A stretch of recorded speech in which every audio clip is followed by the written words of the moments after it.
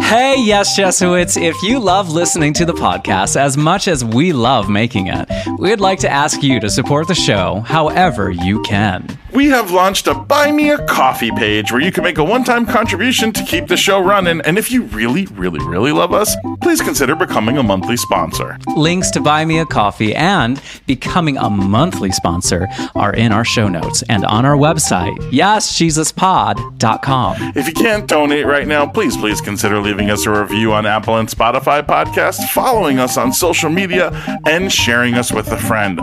All of these things help us to bring you new episodes. So, to all the zaddies and mama bears and everyone out there who already subscribes and support us, thank you so much. We seriously could not do this without you. And now, without further ado, on to the show. Hello, kings and queens and in-between, sinners, saints, and I don't know if I is or I ain't. Welcome to another nitty-gritty episode of Yes, Jesus. I'm Daniel Franzese, and I'm here, as always, with my bestie, Azariah Southworth.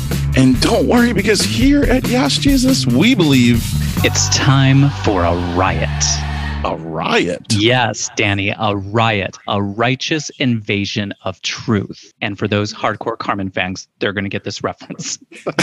Okay, well, that's good. We'll just sit down in the pews and relax, because now it's time for a little moment of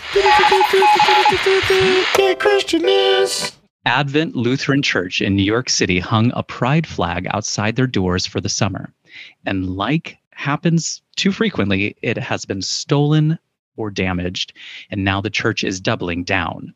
In an Instagram post, the church is pledging to keep hanging a new flag up, and here's what they wrote on Instagram. To our anonymous neighbor who continues to tear down our pride flag, thank you for giving us the opportunity to witness again and again to how deeply God loves and values the queer community. Thank you for giving us the opportunity to practice persistence, being an immovable witness to love and welcome, putting up a new flag for everyone you tear down. Thank you for the opportunity to invite our neighbors near and far to financially support the LGBTQIA+ Pride Fund, which you can find at adventnyc.org/pride-fund. Every time our pride flag disappears, we'll put up a new one, and you can help. For every $8 that's donated, it funds a new pride flag at Advent. Anything beyond $8 will go to the Trinity Shelter, which provides housing for LGBTQIA+ youth in New York City, and Reconciling in Christ, which promotes LGBTQIA+ inclusion nationally in the Lutheran Church. So every encounter with injustice is an opportunity to practice love. Ooh, yes, it is. Now, see, that's the kind of call to action that I like to see. Every time you rip down a pride flag, you know they're going to put another one back up. You know what I'm saying? And anytime that you can have an opportunity to make a stand for God, I think that just is such a great opportunity. So it's like, they always think they're getting you, but in actuality, they're bringing this community closer together and making them stronger. And who knows all the good that it'll do. So make sure to donate your $8 because, like they said, it goes to Trinity Shelter or Reconciling in Christ. And what wonderful causes. So they're definitely turning the lemons into lemonade here. And I love that. Yeah, they're doing the gospel. Yes, they are. And that's something to praise about. And that brings us to this portion of our show, which is the praise report or the prayer request. If you have a little something you want to hallelujah about, we'll do it with you. And if you have a little something that you want to just ask God for, we'll ask our listeners to add it to their prayer list and we'll add it to ours. This one's a praise report. This comes from Michael. Michael says, I'm a 53-year-old man and a father of a gay child. And I'm also a listener to your podcast, which I love. Recently, all the shitty news in the country, election denial, voter suppression, January 6th deniers, anti-gay, anti-COVID, anti-vote, frankincense. I have been stirred into action, and I'm planning on walking across the state of Missouri, where I'm from, city to city in the shape of a cross. The walk will take about 30 days, and each day I'll walk for a specific cause, among which will be LGBTQ+ rights. I'm hoping to drum up support via all the social media and media that I can help to raise enough awareness of this walk to garner media coverage. There's other details on my walk that I'll share as I approach my walk date, which I will set once I have some cooperation in publicizing my intentions. What can you do? Often I didn't understand the impact of doing like an AIDS walk or a cancer walk or a walk like that. But it's one of those things where when you get so frustrated, you just got to do something that you just got to move your body about it. And I think that is definitely a step that is something that gets people to notice and garnish attention. And way to go, Michael, to just do something, you know? Yeah. And also, Michael, like those kids in those small towns that you're going to walk by who are in the cars with their anti-gay parents, who maybe see you wearing a pride flag or a pride t-shirt, that while you're carrying a cross or whatever you may be doing, the representation that gives them to know that this is possible, that God can love me just as I am. So that's being a witness in the place where there's maybe not that representation or a witness to a lot of people. I think that's exciting. So that takes us into our prayer request. Ozzy, what's the prayer request this week? Yeah, the prayer request this week comes from Richie. Richie says, "Hey guys, I want to ask you to pray for a tricky situation. I have a strange relationship with my sister. She doesn't accept me being gay, and after a big blow up, we haven't really spoken in 10 years. I recently learned through my mother that both she and her husband got COVID, and I have very mixed feelings about that. On one hand, she and her husband were pretty anti-vax, so maybe this will shake some sense into them. I don't want to rejoice at their suffering, but I also feel like there's a sense of justice here. Maybe just pray for clarity and the right attitude in this moment, whatever the right attitude really is." That's relatable, Richie. It's relatable. And it's interesting to feel that. I hate equating any kind of virus to a sense of justice. I mean, that's something that was used against the queer community during the AIDS crisis. I mean, we hope that your family is well, but I understand the frustration of someone who just blatantly doesn't accept things. And it's just such a difficult thing. What you want to pray for here, the real prayer here, I think, is for healing. I think that's the thing to ask for here, is to try to find a place of healing for them, and to try to keep your attitude in the spirit of Christ and try to keep your attitude in a positive spirit. It's very difficult. I know you've been through a lot and there is a lot of mixed feelings, but try to maintain an example of love. I think the best thing an LGBTQ person could be in this world right now, especially at this time, is an example of love. There is no denying what you are is a negative thing if you are walking around as love. Yeah. Richie, I am very much in the same situation. I have a sibling who is the pastor of the church that I grew up going to conversion therapy in. And she is also anti-vax, and she also got COVID and ended up in the ICU. So I think what Danny shared is on point. Just continue to be the witness, continue to walk in love, because, only they can make that choice for themselves, and only God can, and the Holy Spirit can move upon their heart to make any sort of change that is needed. So just continue to be the witness, continue to be the love. We'll be praying for you, Richie. We're going to take a little break right now, and we'll be right back with the scripture of the day. So stay tuned. This is Georges from RuPaul's Drag Race Season 14, and yes, Jesus. Oh my God, work. Yes.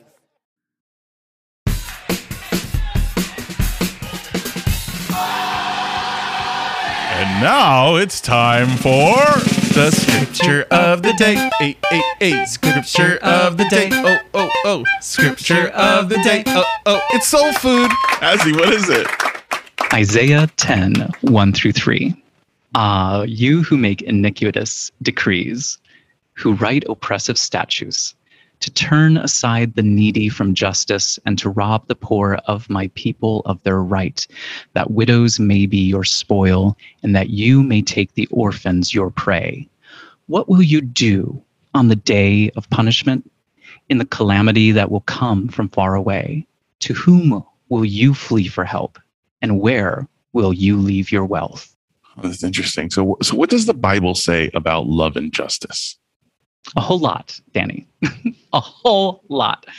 Love and justice are a pretty central theme. I mean, we spent time at Yes Jesus doing a lot of Bible wondering. We don't believe in Bible studying. We believe in Bible wondering, especially looking at some of these stories that queer Christians can relate to. Yeah, and we often think of the Bible as something that we need to defend ourselves with. But we hope that you are hearing from our readings that Scripture is something where we can find comfort, affirmation, and even a little motivation. Certainly, the Bible was a source of inspiration and motivation for leaders of the civil rights movement. The movement was fueled by preaching, not just about what God was going to do in the afterlife, but here and now. Yes, and God's gospel is political, meaning it has real world implications for our lives here and now. The laws that govern our lives, the pay we receive, and how we relate to each other. We are so fortunate today to be joined by Dr. Obery Hendricks. Dr. Hendricks is a biblical scholar at Columbia University and Union Theological Seminary, Cornell West, that the great activist philosopher has called him one of the last few grand prophetic intellectuals. Okay, I'm so excited. Dr. Hendricks has come out with a new book. It's titled Christians Against Christianity. Ooh, I love that. Christians and Against Christianity. So delicious. And the book is about the moral roots of the Bible, and it uncovers the hypocrisy of evangelical right-wing rhetoric. And we are so happy to have you here with us today. Please welcome Dr. Obery Hendricks. Thank you. Very glad to be here with you. Yeah, we're happy to have you here and sit at your feet today and learn from you. You've been a long-time activist and a scholar, but you came from Wall Street, is that right? I really came from the Black nationalist movement of the 60s and 70s, and how I ended up on Wall Street's a long story. Suffice it to say, my generation, we were raised to be credits to the race. And that meant be a doctor or a lawyer or something. Well, I thought it would be easier to go Wall Street. But yeah, that was my first career. And then it was so traumatic that I found religion. Okay. Well, how did you make that leap from Wall Street executive to being a theologian and activist? But I realized that I was dying spiritually, and I started self-sabotaging. I realized that too. Business I was able to do with my eyes closed prior, I couldn't do it all.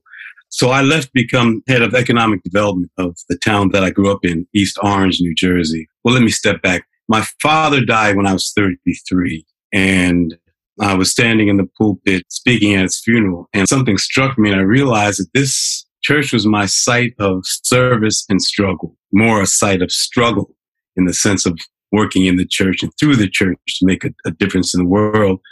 So I thought I could continue to assuage my ego, because it was a big ego shot working on Wall Street, being a young black guy.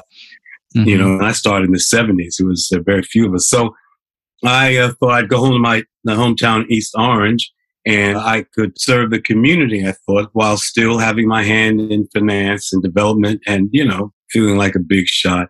But after a year, some things happened, and I was struggling with I guess we call it a calling. I don't want to act like it was a calling to the pulpit. But I went in the library one day, and I saw a buddy of mine I used to know from the jazz scene. And he had a pile of books on his desk of Bible and theology. And I said, "What are you doing, man?" He said, "I'm going to Princeton Theological Seminary, and I'm just trying to, read up." And I said, "Wow, you going?" I don't know, maybe I could go. Prior to that, I didn't have any sense that I could go to any institution like that. And lo and behold, I was accepted about a month after the deadline by Michael Livingston, who's now the interim pastor at Riverside Church. And from there, I was in seminary, kicking and fighting. I didn't really want to be there. I really didn't want to be in the pulpit ministry at all.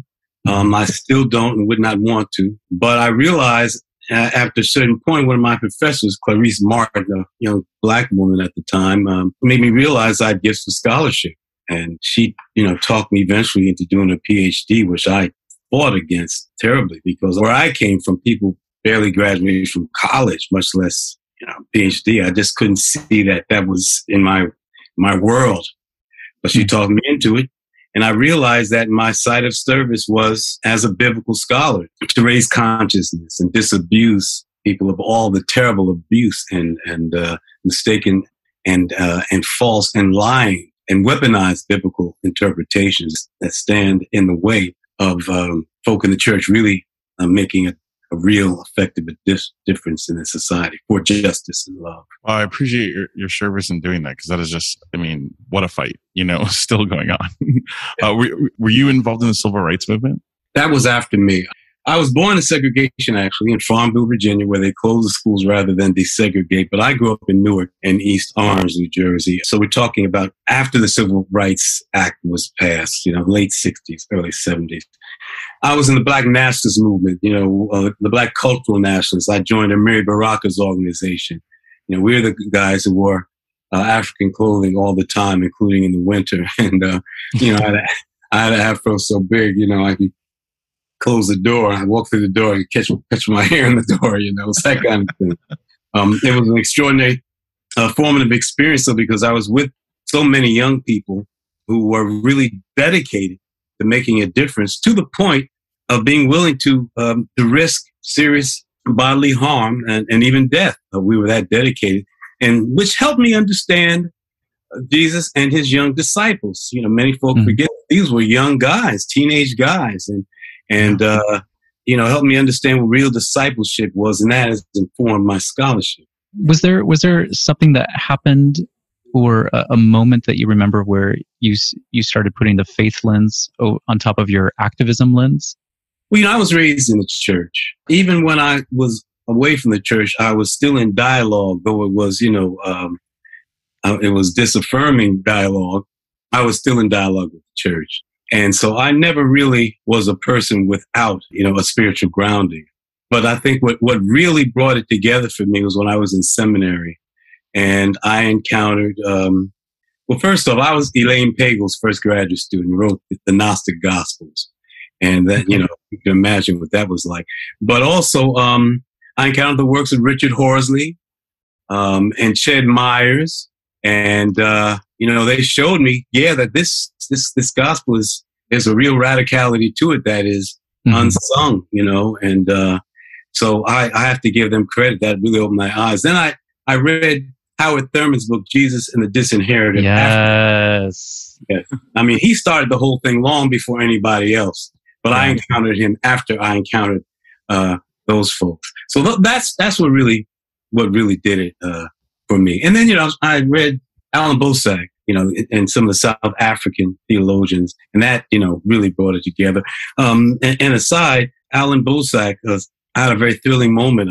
A brother I know called me from his church one Sunday afternoon and said, "I have somebody I want you to talk to who's a real fan of your work," and it was Alan Bosak. And wow, man, one of my heroes from seminary.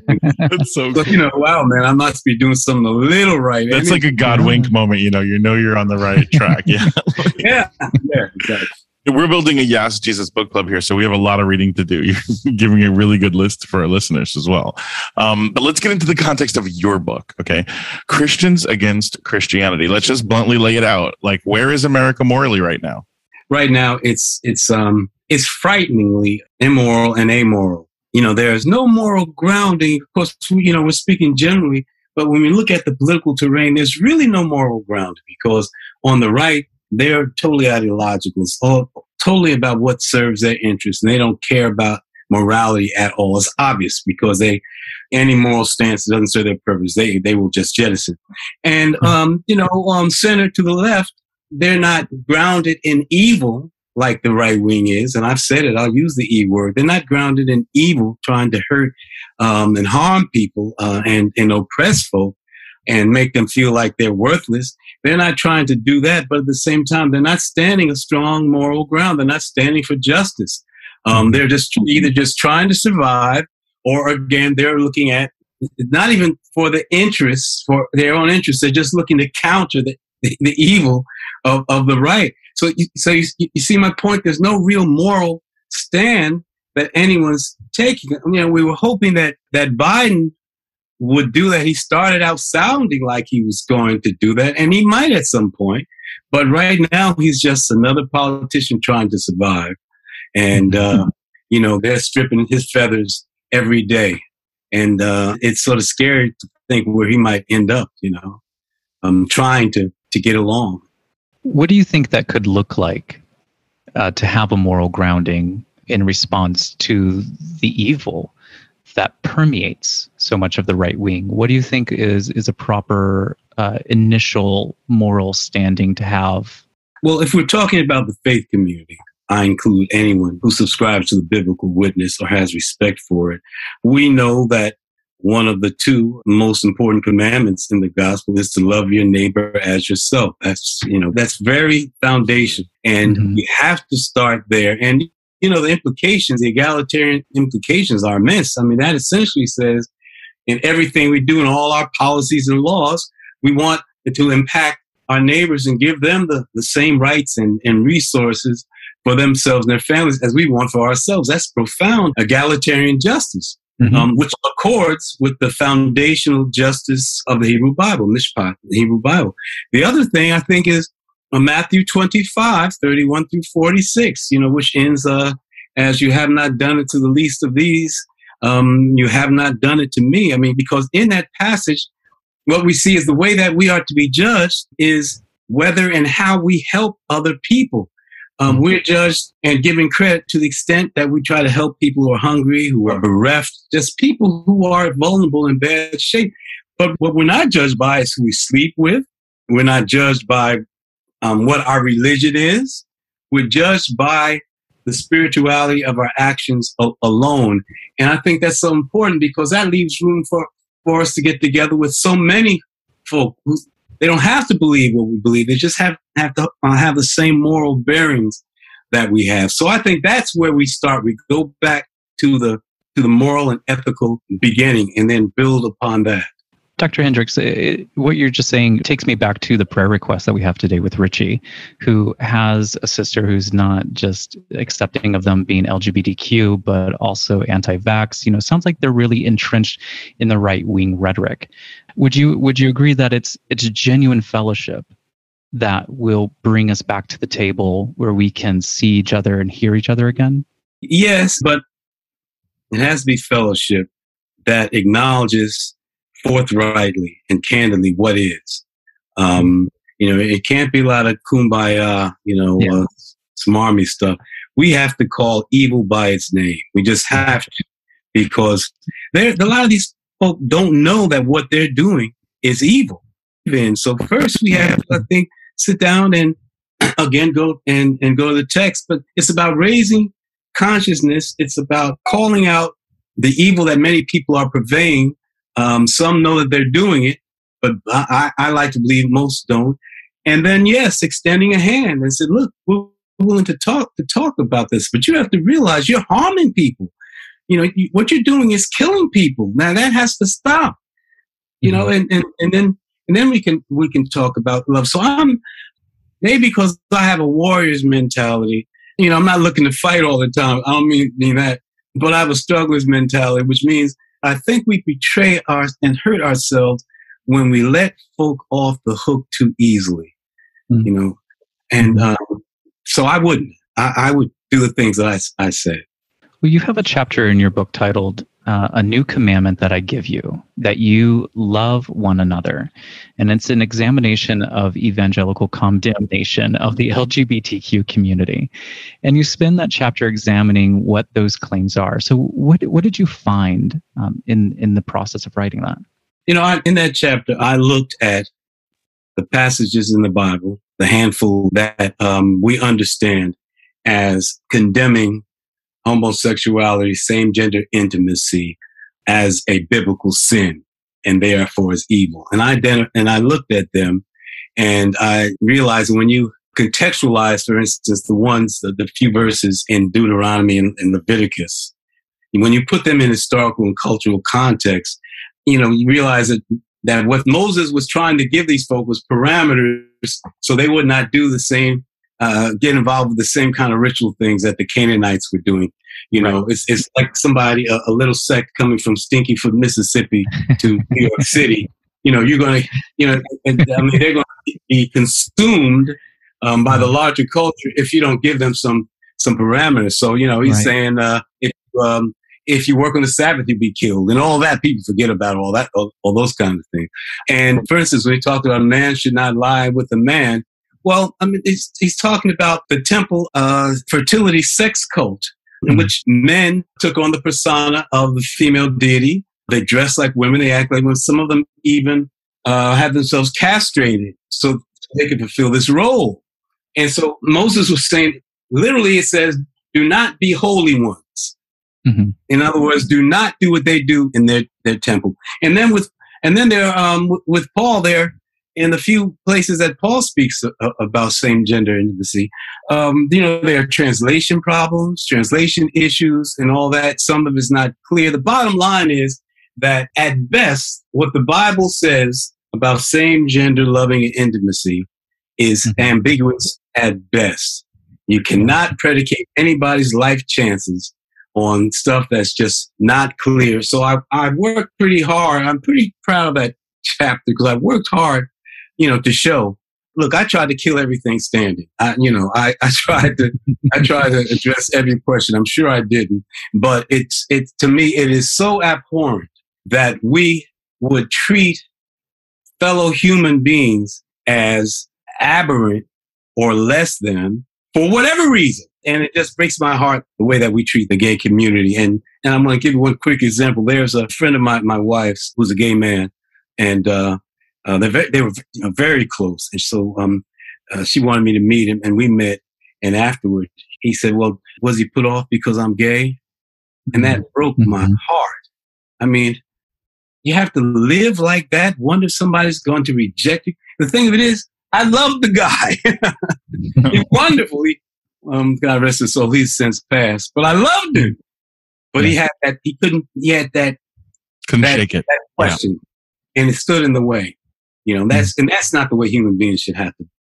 I agree with you. And you talk about a lot more than just LGBTQ stuff like that. I mean, you examine anti-Blackness, nativism, abortion, gun control, and big business. I suspect so many of these things are related. Could you talk about what you're finding?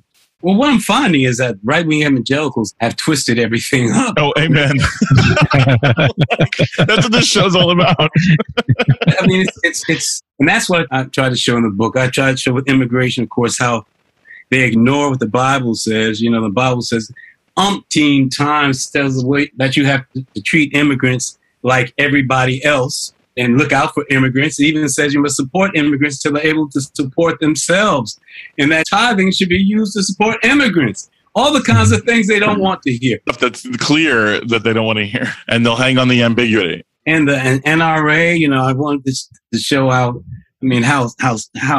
sick and anti-Christian their position is with supporting them, talking about a God-given right to have guns. What I really found is that on the primary issues in this society, they are either wrong or they're confused. But they get damn near everything wrong on social issues.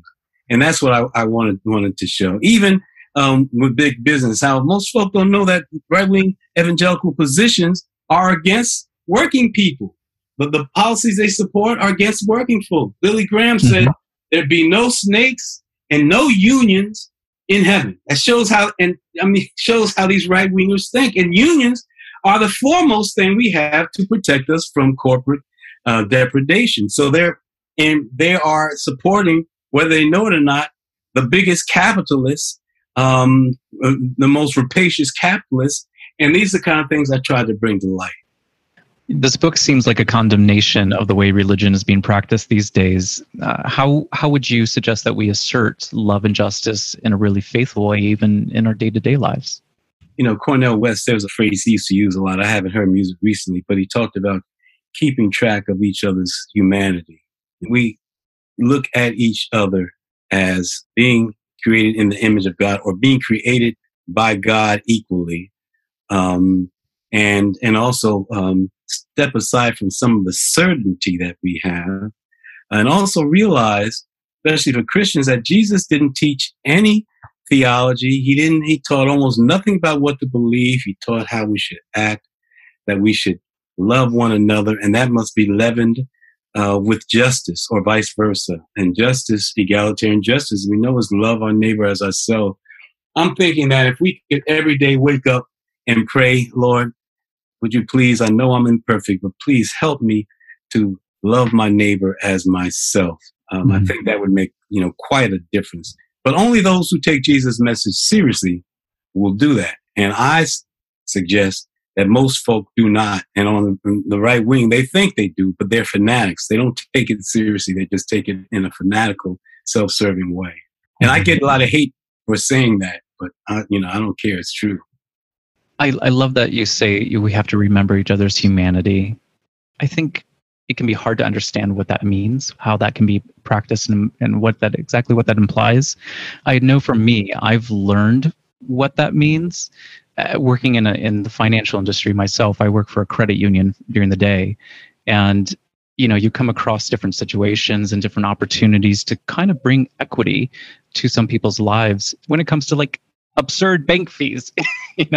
And remembering like our tagline for the credit union I work for, and this is not a commercial, but the tagline is human-centered banking. And oftentimes I go back to that and I remember that when I come across some situations where I can have my biases arise, and maybe I don't want to reverse a fee because I'm like, well, you just had fees reversed a month ago, for this, but understanding the situation, hearing the story, hearing the humanity in what is needed in that moment. But anyway, so that's what came up for me as you were speaking. Well, that's very important. May I just say, when you look at the Lord's Prayer, I mean, Jesus says, forgive our debts, forgive our financial debts as we have forgiven the financial debts of others. I mean, that's how we build a new society, the third way, right? Yes, sir. Yeah. Yes, absolutely. Yeah. There's a great book called Jesus in the Third Way. Add that to your Yes, Jesus reading book club. Walter Wink, right? Walter yes. Wink. Mm-hmm. Okay. Mm-hmm. Yeah. We are just two white gay guys running a queer Christian podcast. Are there ways that we can keep the spirit of some of these pioneers of justice and make it even more intersectional? How can we diversify that? Yes, exactly. Yeah. Break it out into more of the different missions that are out there that help with this issue of right-wing conservative Christians basically fanaticalizing the Bible instead of using it for, like, how could we help diversify that message? Yeah. Well, one thing is maybe to open your show to non-Christians or secular, because I know there are some real freedom fighters who are on the same ethical and moral ground, and they're just not people of biblical belief, but they believe in justice and love for the community, like everyone else. And some of them have, some of the strongest, witnesses, and there are some of the womanist scholars who are pretty, take a pretty intersectional approach. They're right on so many of the issues, and have a powerful witness. So that might be the way to go. Yeah. I mean, I can say I had a conversation. Angela Davis is an atheist, and she's been for decades. But conversation I've had with her, we're on the same ethical foundation, moral foundation, and even more so for her. I mean, on her part. I mean, I'm learning from her how to be more human. To be honest with you, this extraordinary human being, and she read this book. I talked to her. She said, "Yeah, well, I'm on chapter so and so and so and so." I mean, So let me just say that so many of the folk who are some of the greatest, the most deeply spiritual, freedom-fighting, loving folk are not people of biblical faith. Now, they are influenced, whether they realize it or not. Their sense of justice comes from the biblical prophets.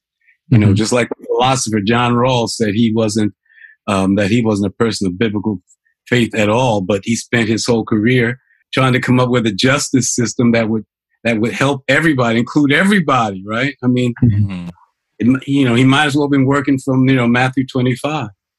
So I'd like to see us work hand in hand more with other folk, who want to build a new and just world. I think that's so great. When you were talking, I was thinking of Thich Nhat Hanh as someone who really embodies a lot of what we call Christian values, but really are just godly, spirit-led values, But Dr. Hendricks, some of our listeners have had a really hard relationship with the church and with Scripture.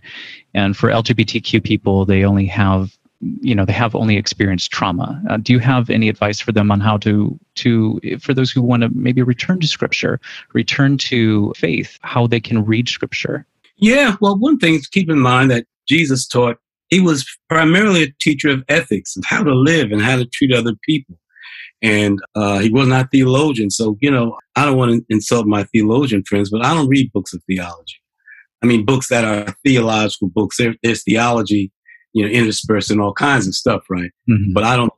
And I think that we should avoid things that give us pain. I think that LGBTQ plus folk read the Bible for themselves, and progressive scholars, I try to be one, and there are others, of course, and ignore those other folk. And what you might do is not go to church at all, unless there's event funded or what's that? The Metropolitan MCC, Metropolitan Community Church. Yeah, exactly. I've had some wonderful students that I respect immensely who are ministers in that. You know, first I'd say avoid the church. It's not worth it, man. You know, really, it's so aggravating. And study for yourselves. Have your own study groups. Yes, that's what we tried to do here. And, you know, we also know about churchclarity.org, where we tell people they can find an accepting place to be able to go, you know, which that at least lets you know if a church is ambiguous about whether they're LGBTQ supporting or if they're definitely on board. You know, at least so they have an idea of a safe space to do. Dr. Obery Hendricks, you have so much wisdom to share. We want to thank you so much for the contributions that you've already brought to the social justice movement. And we want to thank you for your faithful allyship to the LGBTQ community. It means so much to us. We hope that we can continue to support one another. Oh, no question, brother. We don't have a choice if we're going to be here. Thank you so much for what you all are doing. It's, you know, I know it uplifts and empowers some folks and comforts those, you know, who really need the inspiration. And yeah, I'm a fellow, you know, traveler. I'm a fellow soldier. We're shoulder to shoulder. And I'm dedicated to the deepest fiber of my being, to walk with my gay brothers and sisters who are catching hell out here. You know, that's just, it burns me up, brother. I mean, you know, it's just, it doesn't make any sense. Well, we appreciate all you've done as a social justice warrior and as a sibling to us. And thank you so much, honestly, for being on our program. Oh, yeah. God bless you. You heard what Dr. Hendricks said. Forget church. Find community instead. Everyone, make sure you check out Christians Against Christianity. That is Dr. Hendricks' book. This is a book that will give you focus on where we are as a country and a world and help you think about what your role is to stand up for righteousness and justice. Thank you so much for joining us, sir. I mean, what a pleasure, honestly. My pleasure, brother. It went too fast. And keep me in mind. Always ready. We will, for sure. I have no doubt we'll have you back. Well, I do have a question. Where does Yas? Yas, okay. Yas is where it really was born out of was Lady Gaga's fan base. Like when Lady Gaga would come out of like an airport or something, they'd be like, "Yes, we love your outfit." Yeah, like and it became like this thing where it was like so funny that it became part of the queer vernacular to just kind of be like, "Yeah," like it just became like it was like came from like the acts, like that's really where it came from. So we just, since it's a comedy program, we kind of thought, "Yes, Jesus," like you know, like. Part of it actually comes from a point that I've made before that I've had in conversations that led to creating Yes Jesus, where how Azariah and I actually went to the finale of RuPaul's Drag Race together.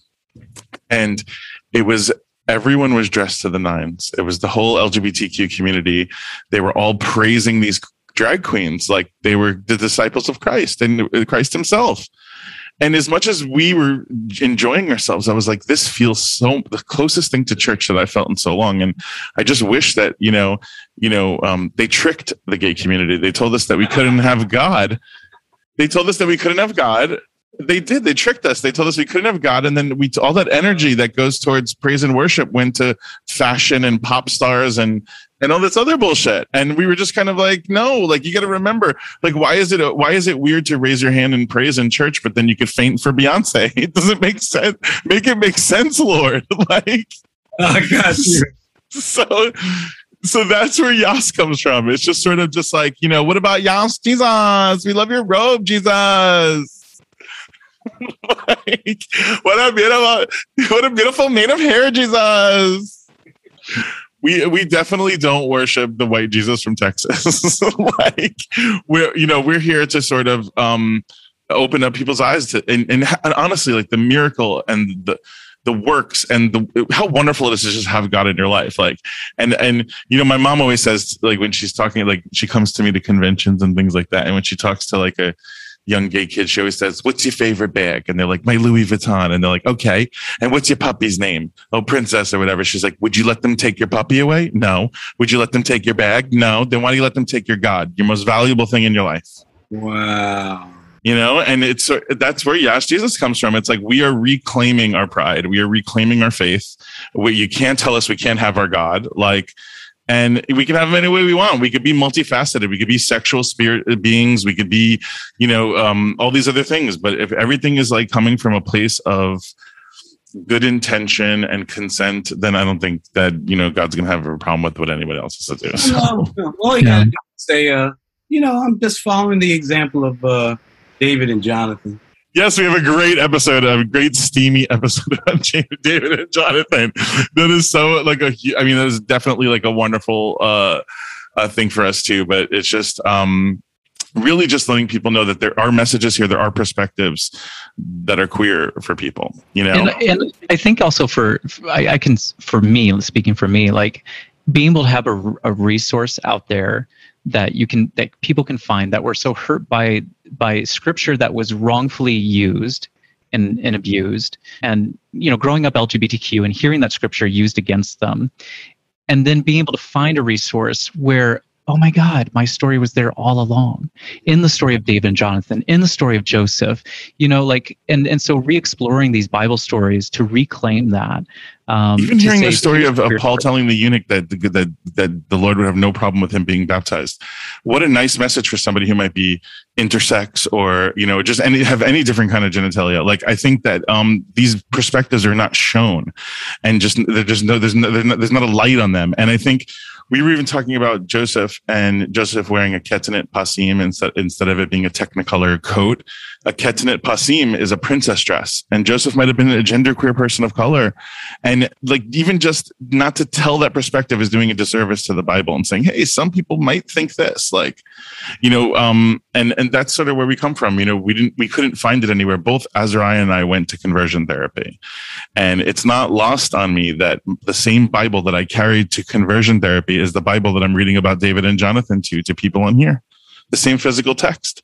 It's all about the lens. And I think that the problem that I think that we have with a lot of the conservative Christian right that we've been talking about and that your book speaks upon is that a lot of them don't read the Bible. A lot of them have it filtered through some sort of spiritual leader that probably doesn't even read it himself half the time. It's following some lesson plan from like a greater authority. And I think that there are messages anywhere. And, as long as we have a broadcast, we will reach out and try to find people who need to hear it. Well, God bless you, brother. I'll tell you, great work, and thank you for raising that point about Joseph. Thank you so much, Dr. Hendricks, and thank you all for listening. Listen, your tithe, love offering, charity, act of good this week. You heard those books that Dr. Hendrick listed. Start your reading list. Start with Christians Against Christianity, but then move on to James Cone's, Walter Wink, and so many other books by folks who love God and call for justice in this world. You may have followers, but if your followers are not actively engaging with each other, learning from each other, and vibing regularly, then you don't have a community. So please reach out to us. We want to know who you are. We want to feel your presence. Now, please, let's lower our heads for prayer. Unless you're driving, don't do that. God, we just want to thank you again for bringing us together here at Yash Jesus, for bringing us together with all these wonderful people. We want to thank you so much for Dr. Obery Hendricks joining us. We want to pray that the Christian church and all of us who call ourselves Christian can stand up for God's love and justice. We want to pray to speak up for those who are oppressed, marginalized, targeted, harassed, arrested. Let us proclaim your gospel so that it is comfort to those who need a word of comfort, and agitation to those who need to be stirred and called out. We'd like to pray for vandals who continue to tear down symbols of welcome and inclusion. We'd like to pray, Lord, that you change their heart and you guide us to respond in love and justice each and every time. And for Michael and his walk around Missouri, it's a true crosswalk to lift up justice for all, including LGBTQ people. So we pray that you are with him as he is walking. And for Richie, his sister, her husband, and their whole family, we pray for healing. We pray for genuine fellowship. We pray for love and justice in their relationships. And we pray for health and healing in that family. Thank you and amen. Thank you all for listening to another episode of Yash Jesus. You can find us on social media at Yash Jesus Pod or on our website at yashjesuspod.com. If you like the show, please consider becoming a monthly sponsor. You can find the link to do so in the show notes. And if you haven't yet, leave us a review. 5 stars, my friend. Share with a friend. And doing so, please, it just helps us reach new people and keep the show running. You can now leave an audio prayer request or praise report on our website, yasjesuspod.com. We would love to share your voice and your prayers on the show, so drop us a line or send us a recording on yasjesuspod.com. Send us your praise reports, your prayer requests, your episode ideas, your guest ideas, or even just the love and justice is coming your way. We'd love to hear from you. Yash Jesus is hosted by me, Danny Franzese, and Azariah Southworth. Music, sound, editing, and all things audio are done by Chris Heckman. Our show is produced by the freaking Deacon Ross Murray and Meredith Pauly. Special thanks to Sophie Serrano and Sam Isfan. Yash Jesus is brought to you by Oddity. Oddity execs are Ryan Lochner, Jessica Bastillos, and Steve Michaels. And honey, no matter where you're at in this world, no matter what you believe, God will always love you just as you are. And we'll keep screaming and streaming for you. Keep praising the Lord, y'all. Ah! Ah!